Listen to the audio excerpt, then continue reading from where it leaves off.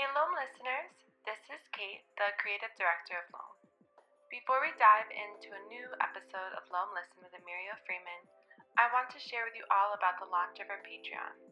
As you all know, Loam is a small and heart-powered organization passionate about creating immersive, responsive, and regenerative media that sparks a culture shift.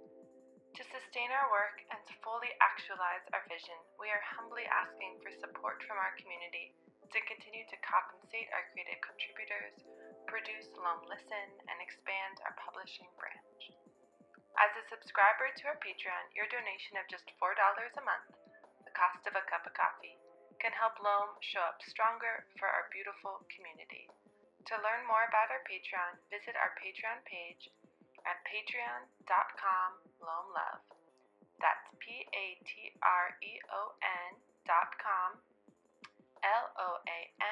love. Thank you again so much for being a part of this community. We're so grateful to be in conversation with you all. Hi there, I'm Amiria Freeman, and you're listening to Loam Listen. One of the most instructive texts I've ever read that I come back to again and again is Soul Talk, the new spirituality of African American women. It's a potent archive of wisdom compiled by poet, writer, historian, and critic Akasha Gloria Hall, featuring brilliance from Toni K. Bambara, Lucille Clifton, Sonia Sanchez, and several other foundational voices. In one captured interview, Alice Walker shares a nugget that's a favorite of mine. I'm an earthling. I was born here. I know the place. I have no desire really to travel. I don't want to go to the moon. I don't want to go to the stars. Venus can be happy without my presence. A condition of servitude and oppression is not your home. Oppression is not your home. In a time when leaving your home can be an experience rife with anxiety due to a pandemic, wildfires, and racial violence, Walker's words are a grounding reminder and a powerful call to action. What does it mean to reclaim all the earth as our home and not oppression? In these times, how can the earth feel like a bomb again?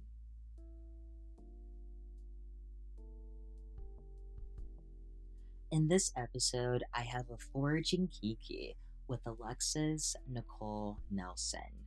Alexis is a social media manager by day, TikTok forager by night, a perfect pair of professions to confuse her boomer-aged parents.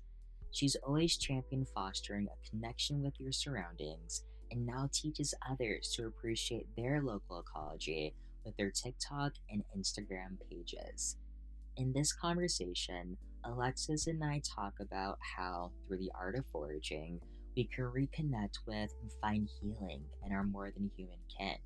We also chat a bit about the joy and pleasure of taking up space, reclaiming the right to mobility, and having moments to be carefree and not always careful.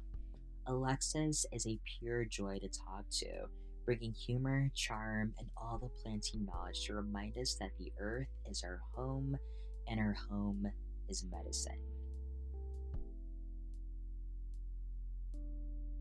Alexis, welcome to Loam Listen. How are you this morning? Oh my gosh, I am alive, alert, awake, enthusiastic, which is like, I have only had one sip of my coffee, so I'm surprised by myself. I think you have just like been the little bit of pep that I needed talking to you this morning. That little extra shot of caffeine, like more than happy to be that for you. But we were talking a little bit beforehand, and I was just giving you all this praise and worship because, I mean, honestly, I feel like in a few decades, when like we're looking back at this quarantine moment, we're gonna look at you and all the content you produce, and we're all gonna be like, "This was like a highlight. She was such a bright spot during such a like difficult, tough time." So again, just like thank you for just like being, I don't know, such a comfort. And like these times are just like so unprecedented. I hate using that word, but like truly so fitting for this moment. I remember like I think I discovered you with my boyfriend. I think we are just like having one of those like doom scrolling TikTok nights just in bed going through all the content. And we came across you and I was like, oh my God, stop. She's a Black girl talking about mushrooms. Like I have to hear what she's saying. Hey, did you know that there's a seaweed called dead man's fingers? And did you know that you can eat it? Dead man's phalange. Myconium fragile. Dead man's fingers. And it's creepy for more than just its wiggly appearance. It's also super invasive. Unless you live in Asia, then it's fine. Look at that texture. People also call it sea fleece because it's like a little bit fuzzy and it's like beautifully spongy and squishy, like boba. Another name for dead man's fingers is oyster stealers because they're holdfasts, grab onto little mollusks, and move them around without their consent. That's rude. I know that it doesn't seem particularly appetizing, but in Japan it's just part of the local fare. It gets salt cured for long-term storage. And in Portugal and Spain, it's finding its way onto plates at fancy Michelin star restaurants. Ooh. Nothing is spookier than food that you can afford, especially when it's free on the beach. But I think just beyond the comfort, I think your content is so special because it's such a potent reminder that like our homes really can be these sources of like medicine. They can be bombs, they can be salves. And I think that was so critical, especially at the beginning of the pandemic, because I think we're all kind of like spiraling and having this moment of like, how can I be more self sufficient? How can I care for myself and care for others? And you were just such a powerful reminder that like you have so much what you need just around you in your home, surrounding your home, in your local ecosystem, in your local ecology. And then like simultaneously, I think just watching your videos, I was just so lifted spiritually because you were just like out and about, just like owning space, taking up space. And again, that was so powerful for me because simultaneously with this pandemic moment, we're sort of going through another heightened moment of racial tension. So it was sort of like, I feel unsafe going outside of my home for health reasons, but also because of like, you know, white supremacy sort of creating this other pandemic of sorts in the form of police brutality and terrorism. So I just appreciate you again for those two reminders that like our homes can be medicine and also that we have a right to space and a right to mobility and a right to play and to wander and to feel as though the entire planet is our home. Exactly. And I was very lucky that I happened to grow up with two parents, both fantastic, strong people of color who just so happened to have been like scouts when they were kids. My dad was a Boy Scout, my mom was a Girl Scout. And so for me growing up, feeling like I had some ownership and some kinship with the outdoors has always kind of been a given. And it wasn't until I got a little bit older, got to like high school, got to college, uh, that I think my eyes were really open to how truly whitewashed the outdoors are. So especially at the top of the pandemic, especially when like all of us Black folks were literally feeling the weight of the entire world on our shoulders with each passing day, I was like, I have to be outside. I have to be outside. I'm gonna go crazy if I don't want to be out in my city, but I do want to be outside of like these same four walls that I'm seeing every day.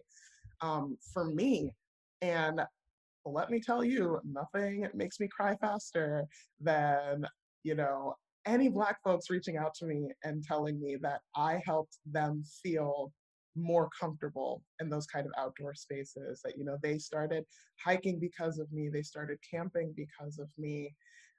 That's, oh my God, you know, you think you're doing something just for yourself. And if you turn around and see that it's also affecting other people, it's crazy. It's absolutely monumental. It has given me this like sense of joy that I never thought I would get from content creation, especially not content creation around something that I would have been doing otherwise.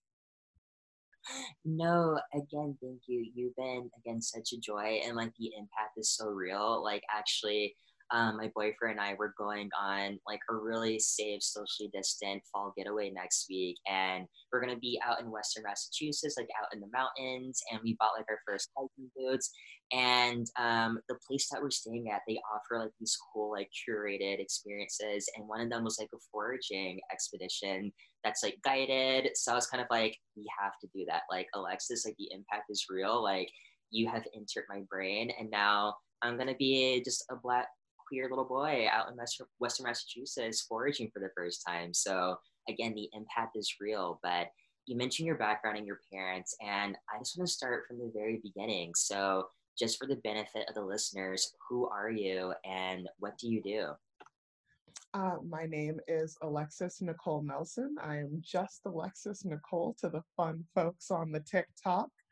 I am a forager. I go out into nature, be that within just like the urban space here in Ohio in which I live, or all the way out into say like the national forests or the shoreline when I'm up visiting my family in Massachusetts. And I have, for whatever reason, my brain has taken it upon itself to learn as many of our plant friends, our plant relatives as I can possibly fit into my noggin. That is the kind of information my brain loves processing.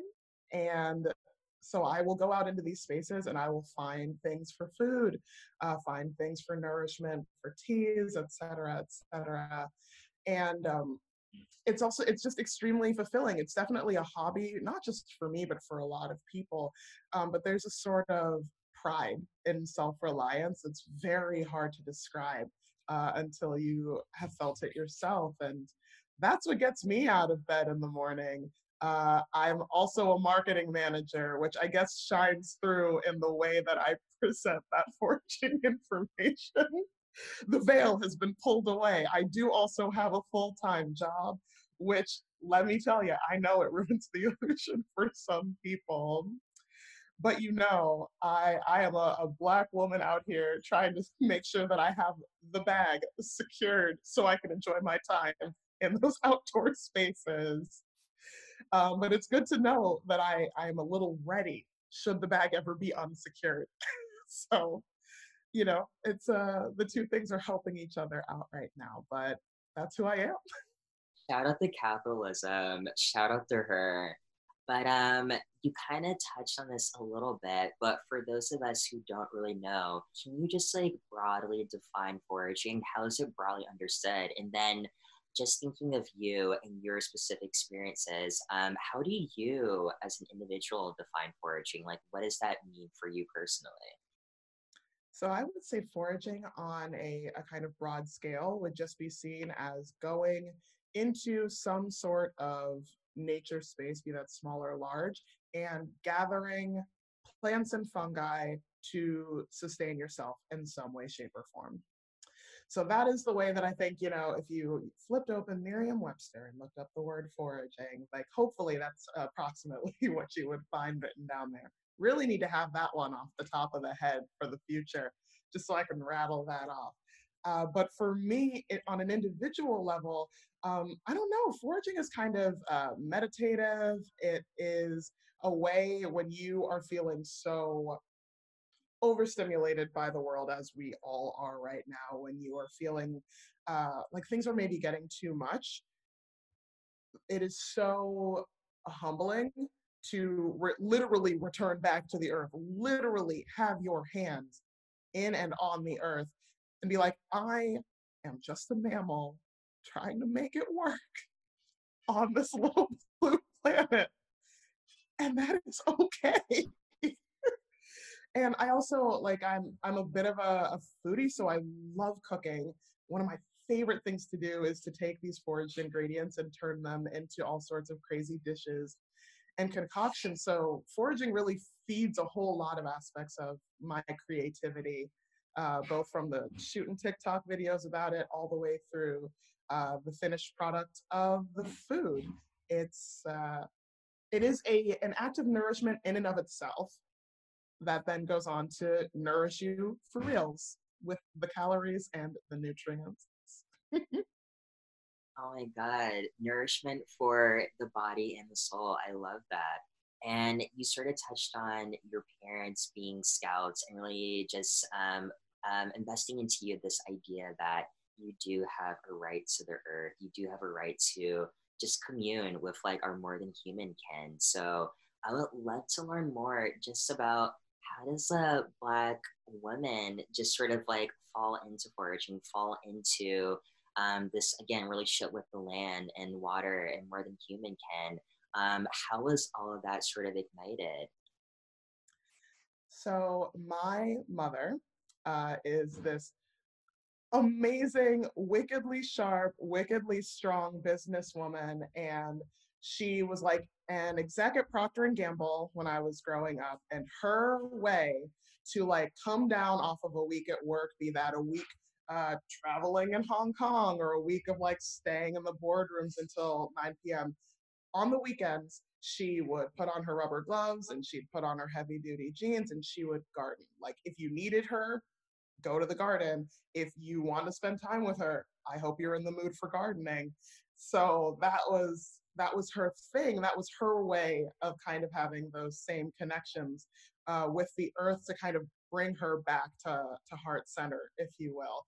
So as a kid, of course, 5-year-olds love being outside, love putting their hands in the dirt and pulling things up and out. And so if a parent is like, oh, well, this is kind of a chore, but it's a thing that you'll like, here, let's teach you about this. So my mom started teaching me and quizzing me on plants from a really young age, because that's just the kind of person that she is. She quizzed me on plants and A-list celebrities, but that's not what we're talking about right now. And every once in a while, we'd be like going at like things in the garden, putting pansies into the ground, putting bulbs into the ground for the spring. And my mom would point at a plant, say, mm, let me think of one that she actually did. So I field garlic. People call it onion grass. It looks a little bit like grass until you get right up on it, and it smells so much like a member of the allium family. There's no mistaking that it is something culinary. And I remember my mom pulling a handful out, like pulling it up, bulb and all, and handing it to me and saying, this is onion grass. It's a weed, but you can pretty much use it the same way that you use chives. And that was the moment, hook, line, and sinker, that I was like, you're telling me that just outside here in our own backyard, I can walk outside, pull up a handful of something, and eat it? That was mind blowing to me as a child. I don't know what 5-year-old me thought humans were doing before agriculture. I don't think she'd crossed that bridge just yet. But that just kind of ignited a fire in me. So, a couple weeks later, it was talking about how dandelion flowers and greens are edible. A couple weeks after that, maybe it was talking about how chicory flowers and roots are edible.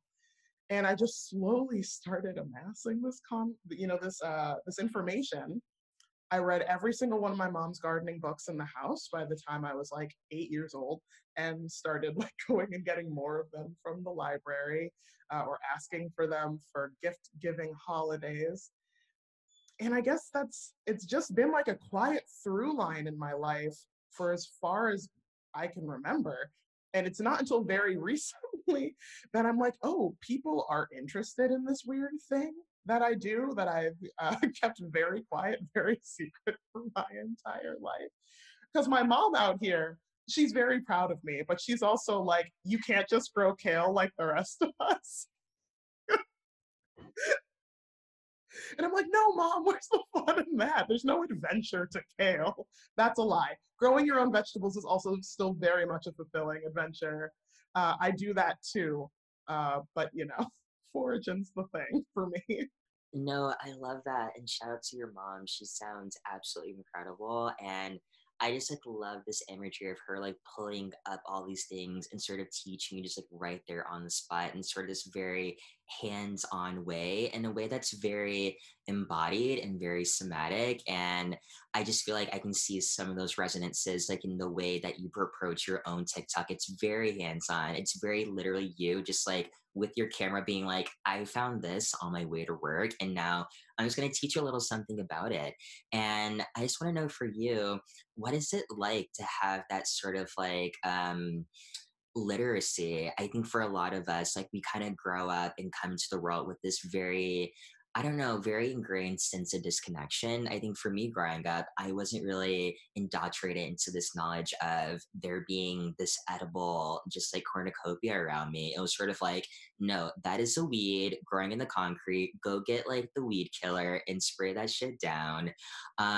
So I want to know for you, where do you think that sense of disconnection come from, especially when it comes to Black folks? Because we do have this incredibly long line of like in different ways connecting with the earth, whether it is through this agrarian history, this foraging history, this medicinal herbalism history. Where do you think that comes from? And what was it like for you growing up with like this very unique sense of literacy that I don't think too many people, period, ever grow up with or ever develop in their life? Yeah, absolutely. I mean, if historically we want to go and kind of go all the way back to where I feel like the biggest like sever to a lot of those ties for us Black folks, immediately after the Civil War, while the United States was going through the period of Reconstruction, I feel like a lot of people don't know this because property laws just kind of feel like something that have been the way they are since the inception of the United States, but they very much have not been. And let me tell you, once Black folks weren't picking food and means for other people, they suddenly were very not okay with Black folks also foraging for sustenance on and around the grounds on which they lived, because that was something that you had to know to fill out the like meager meals that you would be getting on a plantation. Like you had to kind of form this kinship with the land around you because it was going to take better care of you than a lot of the folks who said they were taking care of you. Did you know that there's a delicious fruit that is hiding in most neighborhoods' landscaping and a whole lot of parks? Meet the Juneberry, or Saskatoon berry, or service berry. Some people just call it service. It has a million names, but it is delicious. Popular because they're one of the first trees to flower in the spring. They're ready with fruit by, as their name indicates, the month of June. The berries taste like a mix of blueberries and apple, which sounds weird, but it's really good. Let's make a pie with them, but tiny. I am legally required to tell you that I'm not in a park right now, but I also want to make sure that you know that foraging laws were created to prohibit Black and Indigenous people from gathering free food. So, here we have a cup and a half of service berries put into a hot pan, add a half cup of sugar, and now we're jamming, because it's jam. Then add a little lemon juice and cinnamon. How did I con myself into making pastry dough again? Ta-da! So suddenly you had this nation of Black folks with this knowledge of the land more so than, say, some of the white folks in the South at the time. But when they were emancipated, white folks were like, no one is going to be out here on my land taking these plants that I don't care about. I don't care about them, but I still don't want other people on here taking them because this is my space. And so suddenly trespassing laws got a lot more serious. The punishments for it became much more monetarily heavy, much more punishment heavy.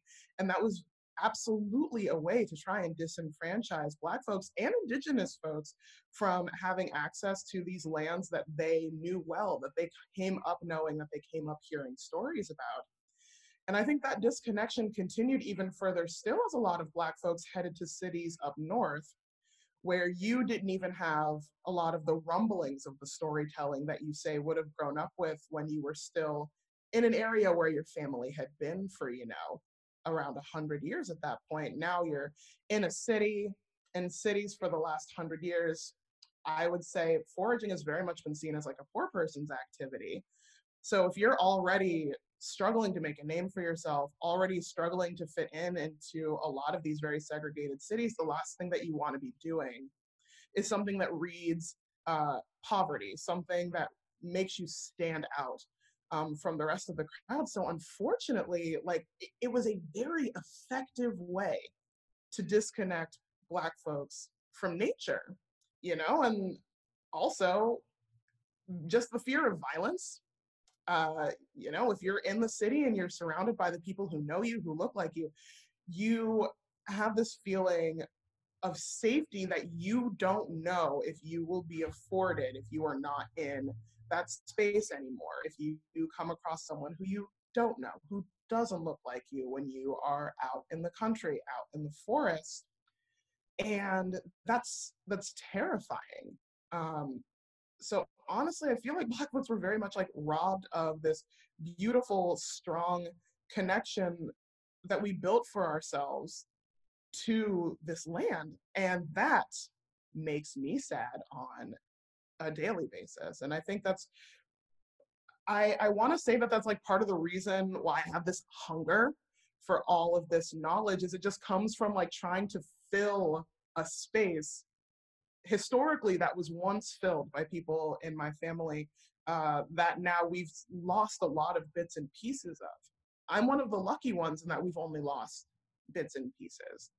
I mean, my mom's side of the family has been in Massachusetts since the 1600s, and they've been farmers since the 1700s. And so thankfully, we've always had this connection to the land coming down through her side of the family. And we were some of the lucky ones, honestly, and that they were even able to be landowners, that they were able to pass that land down through the hands of generations. And I just feel like it is so pivotal and so important for Black folks to know that they deserve this knowledge, that they can have this knowledge if they want it. That's the other thing. It's like you don't need it. Lord knows that there's a lot of folks, uh, Black and otherwise, who are just like, hey, it's really cool that you do that. Love that for you, not for me. And I'm like, hey, that's why we have grocery stores now. That's so cool. Uh, but I think it's so important that if you feel that hunger, that we try our best to like be in a place where you can be getting little morsels of knowledge to start filling up that empty space. And if I can be that for anybody, then I have already done what I set out to do tenfold. Thank you for all of that. And there's just like so much for me there. But I think the biggest thing is just sort of the act of remembering and remembering not only in the sense of memory and just like recalling something that happened in the past, but also in the spelling of like re dash member, it's like put back together. And I love that you are sort of like suturing all of these histories because, like you said, I do think within this archive that we're talking about, there is a gap because there have been all these violences that have sort of facilitated the unlearning, the denying of certain knowledge for the sake of, like you said, not being read as poor, for the sake of safety. You know, I don't want to go out and maybe forage and do all these things because that could come at the cost of my life. So I really appreciate you. You know, I think we can sort of like see and read TikTok and Instagram as being like these really like fun ways of like disseminating information. And there really is sort of like on one level on the surface, this really like light element to it. But I think for me, like it just reads so much more deeply in terms of like this does feel like a form of like ancestral worship and reclamation and feels like an incredible act of archive making. And I use that word so specifically, 'cause I think, especially when we think about Black women and the knowledge they produce, we're so quick to not cite them and so quick to not look to the archives that they're producing. So I just want to lift you up and thank you for doing that work, especially digitally, in a way that's going to be, that is so accessible and so democratic. And I kind of want to segue into this piece about just like you mentioned, this history of property laws, trespassing, and just like now I'm thinking so much about mobility. And we kind of talked about this, and I mentioned that when I saw your videos for the first time, it was so elating because it was like this Black person just out and about in this moment of like racial reckoning, quote unquote. And it was so affirming, so beautiful, so joyous, with your curls popping and everything. But also like there's just sort of this innate feeling of fear as well. At the same time, I was really afraid. I was sort of like, oh my God, this person is like so boldly taking up space. And as I was preparing to speak with you, I was thinking so much about this essay from Garnett Cottigan, and it's called Walking on Black. And I was reading the passage that like I was thinking about, and in it they say, when we first learn to walk, the world around us threatens to crash into us. Every step is risky. We train ourselves to walk without crashing by being attentive to our movements and extra attentive to the world around us. As adults, we walk without thinking, really. But as a Black adult, I am often returned to that moment in childhood when I'm just learning to walk. I am once again on high alert, vigilant. Some days, when I am fed up with being considered troublemaker upon sight, I joke that the last time a cop was happy to see a Black male walking was when that male was a baby taking his first steps. And I think that's an experience that so many of us have. Like this simple act of walking and being in space is so rife with the possibility of something going wrong. And I want to know for you, as someone for me who really embodies this idea of being a carefree Black girl, how have you sustained being carefree and not always a careful Black girl, especially in this moment? How do you just retain that right to mobility and just like um, disrupting again all these histories you just laid out? Yeah, absolutely. So I think to an extent you can never completely part with that careful side. I think for me the best that I can do is quiet it, is reassure it, is remind it that those times that we're spending outside are also integral, are also necessary. And of course, you play through a million scenarios in your head of running into folks, of explaining yourself if people are wondering what you're doing, but not in the kind and inquisitive way. Um, and for a while, urban foraging was just kind of like off the table here in Columbus, especially with a whole lot of turmoil going on in regards to our protests and just the mistreatment of protesters at the hands of our local police. Like there was definitely a period in which I was like, oh well, if I'm gonna be outside, like I can't be here. Hey friends, I wanted to do a video and I'm going to be making a little flower crown out of these clovers and plantains while just talking about what's going on in the world right now. For starters, if we're being perfectly honest, I'm scared. I'm scared. The police have been escalating things way too much in my city, and I've been on the receiving end of police racism before, and this is scary. For our white allies who are out here protesting, donating, uplifting voices of people of color right now, thank you. Honestly, thank you so much. And fellow Black folks, don't feel guilty about needing to take a break, about needing to take a break from protesting, from being on social media, because this is a lot. It's a lot. Don't feel bad about taking a break to do something that makes you happy, like making a flower crown, and please take care of yourselves. Black Lives Matter.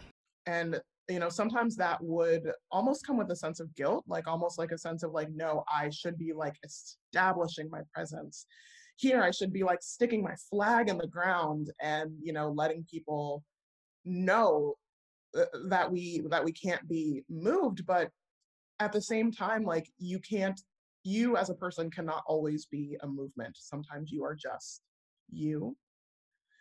So sometimes you have to take those steps back for what you need. Um, I know on Juneteenth, which was still like a particularly joyous day here in Columbus. Like we've had some Juneteenth celebrations in my neighborhood for the last few years. I live in a neighborhood that is historically Black here in the city and has been pretty much since its inception. And I was gathering June berries just outside of the park where the socially distanced festival was happening.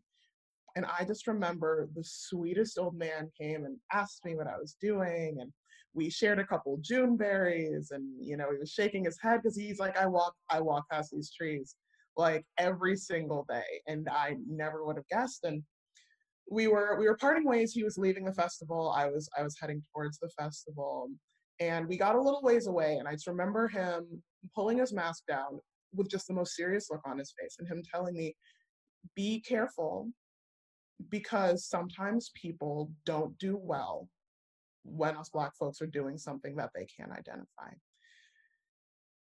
And that was such a beautiful warning for him to give me, that that came from such a place of like love and such a place of protection.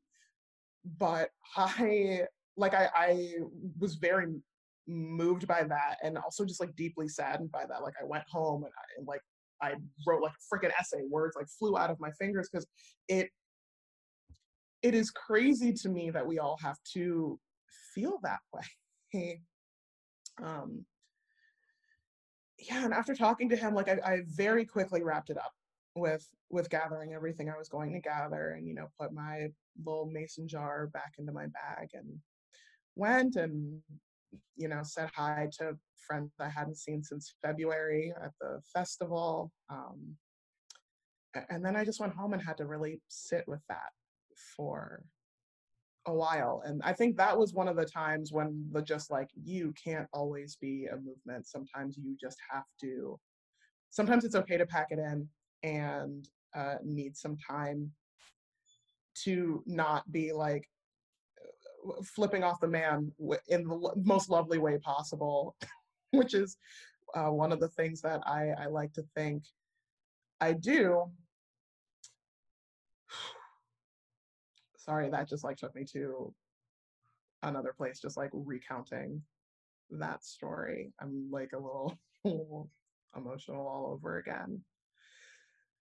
So know that the careful is always there under the carefree, and it is very much a deliberate choice on a lot of those days when I'm shooting, a lot of those days when I'm kind of sharing on Instagram what my world is looking like that day.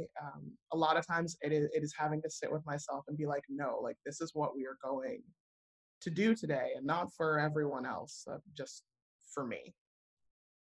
Thank you for that. And thank you for that vulnerability. And I just want to lift up that I think, I want to infuse so much of a political dimension to your work. I think that's so critical. But also at the end of the day, all of this is about joy and about pleasure. And it's not always this moment of I am making a stance with like my body and my actions. But I think just thinking about the words that you were given, sometimes our play and our just like wonderment and our enjoyment isn't always legible, and it's still read as being something that it isn't.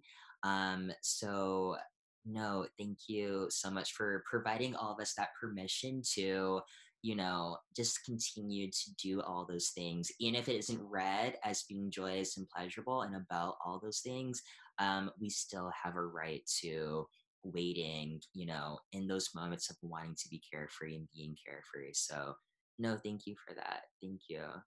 And I wanted to circle back a little bit because you had this really great tidbit about historically, Black folks have often engaged in practices like foraging because it was a way of receiving a very specific type of care that they weren't getting from specifically white people, that the land could provide that care. And I'm now thinking about these larger systems that we're in, right? And we're talking about foraging. So automatically, I'm thinking about our food system. And this is a system that we all look to take care of us, but often it's not a system that takes care of us. If we look at all points of that sort of spectrum, that process from production to consumption, there's all sorts of violences that happen in our food system. And I think foraging is so special because it does offer an opportunity to, again, go back to the land as being a place for care, the home being a place for care, and not investing in these larger systems to look out for us and to hold us. So I really love that foraging really is an opportunity to say, I'm going to divest from these larger things and invest in the things that are small and local and slow. And I just want to hear from you. What is your vision for a world where we all invest in the small and the local and the slow instead of relying on these broader systems to provide the care that we all need to sustain ourselves. Well, I will say I love community gardening. I love the sense of having a communal space where not only do you get to create these connections with the people who live around you, but the outcome of those connections is being able to sustain yourselves as a group, as a collective. And here in my neighborhood, in the King Lincoln district here in Columbus, Ohio, we do not have a grocery store. Very much living in a food desert. 100% of the way, you have to go, at least 20 minutes on a bus in either direction before you get to like a bona fide grocery store. But I will tell you that the AME Church, right on the corner of our street, owns this beautiful community garden about a block away. And they did it kind of sat for a little bit. In just this past year, I think, honestly, the quarantine has kind of been a call to action for a lot of folks to start investing more time and energy into what is happening in their own community. But a lot of folks have been over there with their kids, working in like the raised beds and the plots, gathering like apples and pears from the trees in the area. And like those are the kind of things that I want to see our communities being able to turn to more. Of course, at this point, like society is huge. Like we are all going to need in some way, shape, or form to still like lean on the industrial agriculture that like let our society get to the point that it is at now. Foraging is amazing and gardening is amazing. But to quote my mom, what do you do in the wintertime?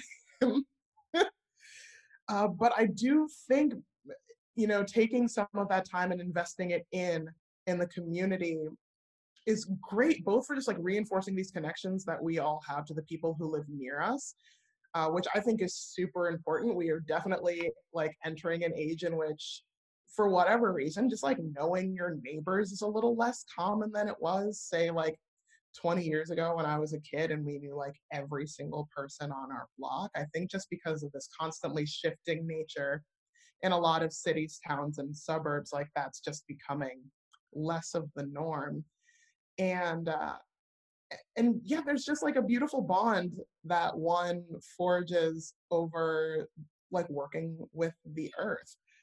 Some of my strongest friendships that I formed as a kid were like kids who I built tree forts with, or kids that I made like pokeweed berry dye with, and like, painted things with our fingers. Like there's something that happens when you are connecting over just like the world around you at a very bare bones level that I think is extremely important. So I would love to see that coming into play more. And of course, also, if you're just, looking at it from the top down, from a taking care of the planet standpoint, any pressure that you can take off of like another truck of food having to come to like your local Kroger, like it's just good for the environment to be getting some of your sustenance, some of your nourishment from a couple paces away, as opposed to a couple states, a couple countries away. Like that, just in terms of like sustaining all of us as a human race on like this planet that we are trying to keep alive, is also fantastic as well. And we know that the United States, in particular, could become focused on that again, because we had the whole like rise of victory gardens in the 1940s. We know that when we put our minds to it, we can be like, yes, we can make this happen, for sure, for sure. But now things are also so much more complicated. What with like money and the farm industry, it's a lot harder, I feel, for especially like say a politician to be like, I think that people in my district should be focusing in more on like taking care of themselves in green spaces that they live near, because some dairy lobbyist somewhere, no hate, no shade to small dairy farms, but some dairy lobbyist somewhere is going to be like, I'm never going to give you money because you said that. it's just a lot of it is so much more fraught now. So I'm really glad that it looks like some communities are taking it upon themselves to kind of turn inwards for their sustenance. And in neighborhoods like mine, I hope I continue to see that initiative growing, because we need it. We need it. Food desert. It's not fun. No, thank you for that. And I thank you for bringing out sort of that complexity of, even if we do invest in like these little micro activities like foraging that do have the opportunity to add those disruptions, that won't completely collapse like the systems that we're all so deeply attached to and embedded in. But I do think there's so much revolution that can be found in those tiny micro evolutions. But yeah, we're caught in this web, right? And I do have faith that like over time, those tiny micro evolutions will sort of create a larger shift. So, but yeah, thank you for like elevating again that complexity because whew, it is real. But I do want to dig a little bit deeper into your background. I know that you have a background in the sciences. You have a background, I believe, also in the arts a little bit. And like I know you have like some teaching experience too. And I thought all those things were just so interesting and they show up so beautifully in the work that you do. And when I was preparing for this conversation, I was thinking so much about the sciences, capital T, capital S, and how so much of what's produced within that is often really exclusive. It feels less like a knowledge commons and more like a gated community. Like people often aren't able to access what's produced by the sciences and by academia and by the ivory tower.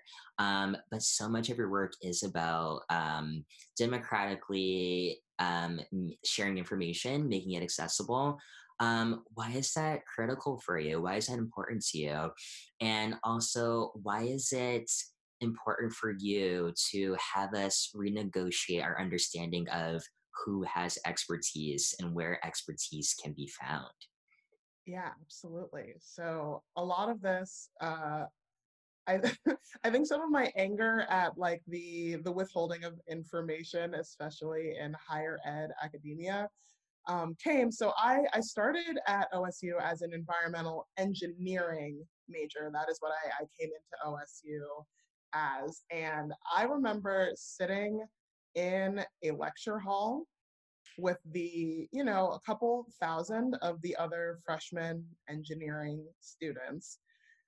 One, looking around and seeing that there weren't a whole lot of women around me. Two, looking around and seeing there weren't a lot of Black people around me.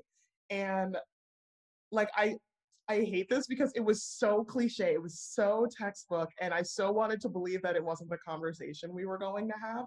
But sure enough, the first person gets up on stage and gives you that, like, I want you to take a look to your left and to your right and know that on graduation day, one of those people will not still be sitting next to you. And I was just like, whoa, whoa, whoa, whoa, whoa, whoa, whoa. That is a very negative way to start our foray into what is already going to be a difficult set of subjects for the next few years. Like, don't say that. Don't do that. And I so literally on day one, I was just like, oh, so academia is out here trying to stay exclusive. Okay, okay, okay, okay, okay, okay, okay. Because previous to being in college, my elementary school education was at like a very small but very diverse Montessori school, which, while being a private school, had an extremely robust scholarship system. They very much were just like, if your child expresses interest in like Montessori teachings, we will make it work for them being here. And that school was also very science minded, very outdoors minded, very environment minded. And I'm so lucky for that. And I thought that was the norm. I thought just giving out all of this knowledge to everyone who sought it and was interested in it, there it was. And then for my high school, I went to a public but magnet school in which if you took the test, and you scored above like whatever the benchmark was that year, they didn't care what socioeconomic status that you were coming from. They didn't care about your race, your family background, like whatever. They were just like, you want this, and you like qualified to be here, so here you are. And I was very lucky. Like, it was one of the top schools in the country, top school in our state, and just every opportunity, if you took just like a tad of initiative, was there for you. You know, you want to take AP Chem, but you're having a little bit of trouble in your current chemistry class, like you could talk to your chemistry teacher and they would like sit down and be like, okay, we're going to figure this out. And they would do that for you regardless of who you were. So to get into this college program that I was so excited about, after all of these like wonderful helping hands from teachers, educators along the way, to come in and have them immediately be like that aggressively like, better pull yourself up by your bootstraps, kids. Like, this isn't gonna be easy and we're not gonna make it easy for you. I was just like, oh no, this is not the way I thought education was, and this surely isn't the way that I want education to be. So, you know, fast forward a couple years, I traded in the word engineering for the word science, much to my parents' chagrin. Uh, it's fine. I can always go back to school if I want to. That's why I keep reminding them. I can always go back if I change my mind. But I also picked up a degree in theater, which when I was a theater student, I used to joke that we were just like loud English majors, which actually I still tell that joke really frequently. But there, especially if you're in, you know, writing, if you're in script writing, especially if you're a person who's ever presenting themselves on stage, there is a degree of storytelling and a degree of like demanding your space that you learn going through a theater program that I think is like integral to the way that I have moved through the world since then. So, you know, but fast forward, I have my 2 degrees in my hand, and I'm like a new college grad, and I'm working a job at a startup that will remain nameless because I did not have a good time there. And on the side, I was just like, okay, I'm like making enough money, but I'm also not feeling fulfilled. One of my friends was like, hey, I'm teaching English as a second language online. It's nothing crazy. Like, you have to take a couple classes, get a teaching certification. It sounds like something that you would enjoy. So I was like, yeah, I can make a couple extra hundred, yeah, I can make a couple extra bucks each week. That sounds cool. So I go and I take the classes, I pass all of my certifications, and I suddenly find that like just getting to engage with people who want knowledge, it's like almost, it's like intoxicating. Like when people are there and they are engaged and they feel like you are also doing an effective job of communicating that information to them. For me, that was like the highlight of my week every week. Like for my not as fun other job, I worked Monday to Thursday. So Fridays, Saturdays, I would teach English. And I would just leave being elated, being like, hey, my Russian students came up with scary stories today, and I had the greatest time ever. I was just like, today, Inga looked me in my face when I asked her to tell me a scary story and said, this morning I looked out my window and I saw a bear having a fight with a fox. My life is scary story. And I was like, this is amazing. I love the human race. I love teaching people. Shout out to Inga. I hope she's doing well right now. She deserves everything in this world and more. And I don't know. So then when TikTok came around, honestly, I downloaded it for myself because my job wanted us to have a TikTok account. And I was like, oh, well, if I'm going to mess up, I want to mess up under my own name and not under the name on my checks. Cha-cha-cha. And so I started it. And for a while, I was just like trying to play to all the trends. And when I sat down and came back to the things that made me happy, which is teaching, which is foraging, which is nature, which is comedy, which is storytelling, like, it's crazy that I didn't stumble upon it sooner. It was like a switch flipped, both in my enthusiasm about making the content and in the way that the content was being received. Um, and so I think that there's still a little bit of me that's like really mad at that lecture from my first day at engineering school. And there's a part of me that's just like, no, information is information. And it shouldn't be held behind these weird gates from people who feel like people who want it for whatever reason don't deserve it, because that's dumb. Like, information is truly democratic. It simply exists. Like, no one should have any more ownership over it than anybody else. And so, of course, that's why I'm out here and I'm just like, hey, I'm going to throw a little bit of information at you, but I know that you can do it. I know that you can watch the video again if you want to. And I'm just trying to, yeah, give knowledge to anybody who wants it. No, thank you for that. And it's such a nice tie into what we talked about earlier, sort of like all these historical biases that sort of like disrupted knowledge from being passed on or even generated and then like just accrued on top of each other. So, and also thinking about how knowledge can be concentrated in these really exclusive spaces. Like, I love that like you're actively trying to break all that down, and I love that in some of your videos, you really do encourage like your audience to really be like, go learn and explore and like really unearth like your own expertise, especially when it comes to like foraging and connecting to the land, because I think that's something that we all innately have. It's like if we're all humans and animals living on Earth's like broader ecosystem and biosphere, it's kind of like we are of the earth. Like we have an innate connection. Like it makes sense, like duh, like we should be learning foraging. We should be like excavating all these inherent skills that we already have. And I just want to end on one last note. When I'm thinking about all the things that we talked about, obviously when you're foraging for this more than human can fungi and plants and all of that. But I think there's also like something like more spiritual also that you're also foraging for, whether it's like, a reclamation of knowledge, whether it's a reclamation of like reconnection to land. And I want to know for you, just in a more spiritual sense, like, what else do you feel like you're foraging for beyond just like these physical things when you're just out and about? And also, what are your favorite like physical things to forage for just in your local ecosystem? I would love to know that too. So I would say, kind of speaking to what you had already said, spiritually, there's just like a connection to the earth that in particular have always craved from like a really young age.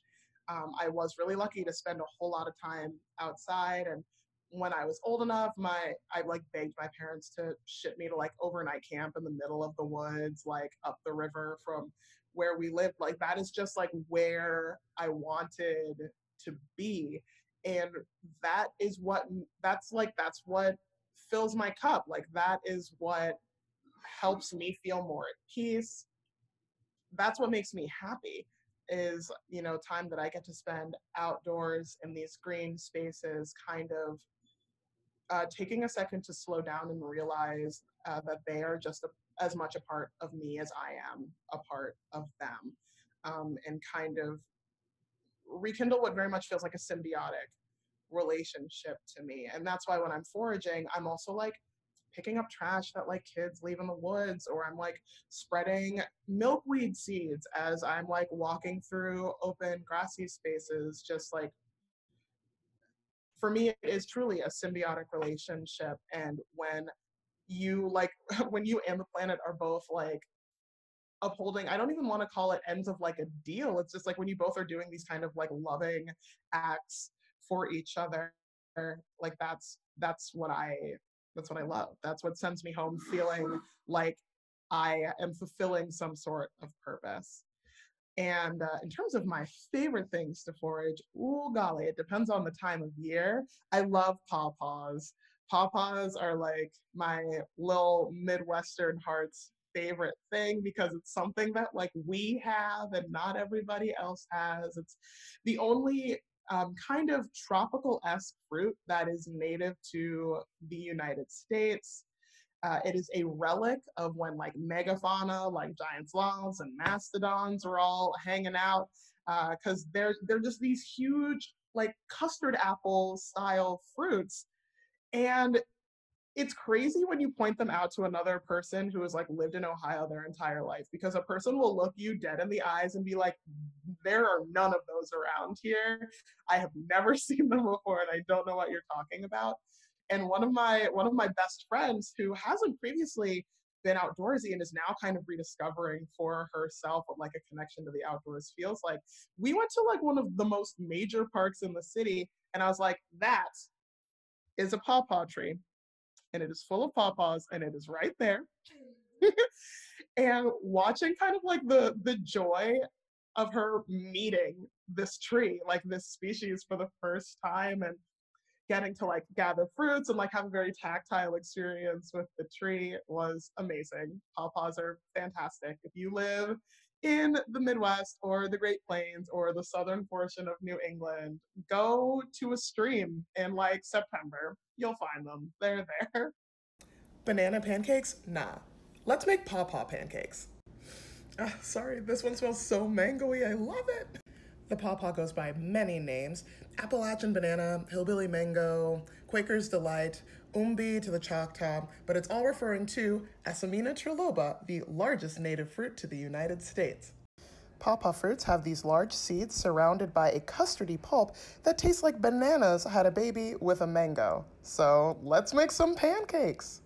Now I'm gonna add some pawpaw pulp, some vegan buttermilk, but you can use regular buttermilk if you have it, some baking powder, some flour, and some sugar into this here bowl. And now the batter is ready to go into a slightly vegan buttered pan. Ba-da-da-da-da-da. Pawpaws are better than bananas. Ta-da! Pawpaw pancakes. No need to go outside. And what else do I love gathering?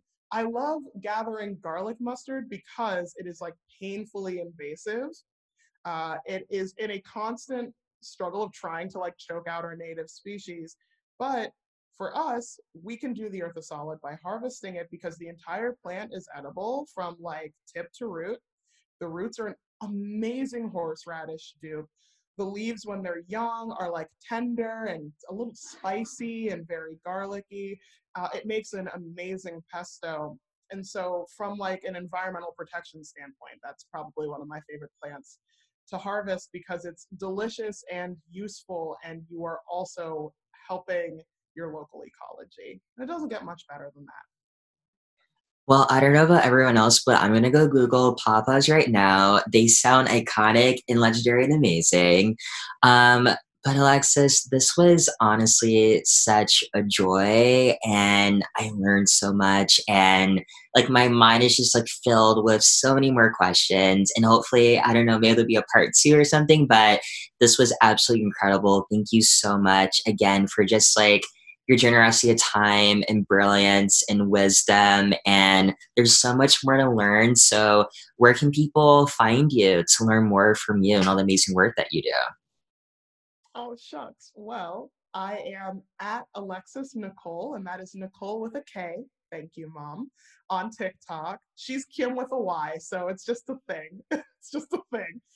And on Instagram, I am at Black Forager. Nice and easy to remember.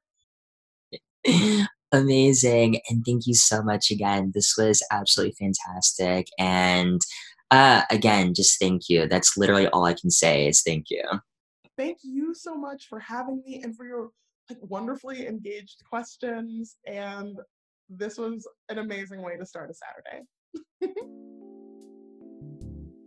Thank you for listening to Loam Listen. Again, I'm your host, Amiria Freeman. This episode was edited by Isaac Silk, with music provided by Isaac Silk, and TikTok audio graciously provided by Alexis Nicole Nelson. Until next time.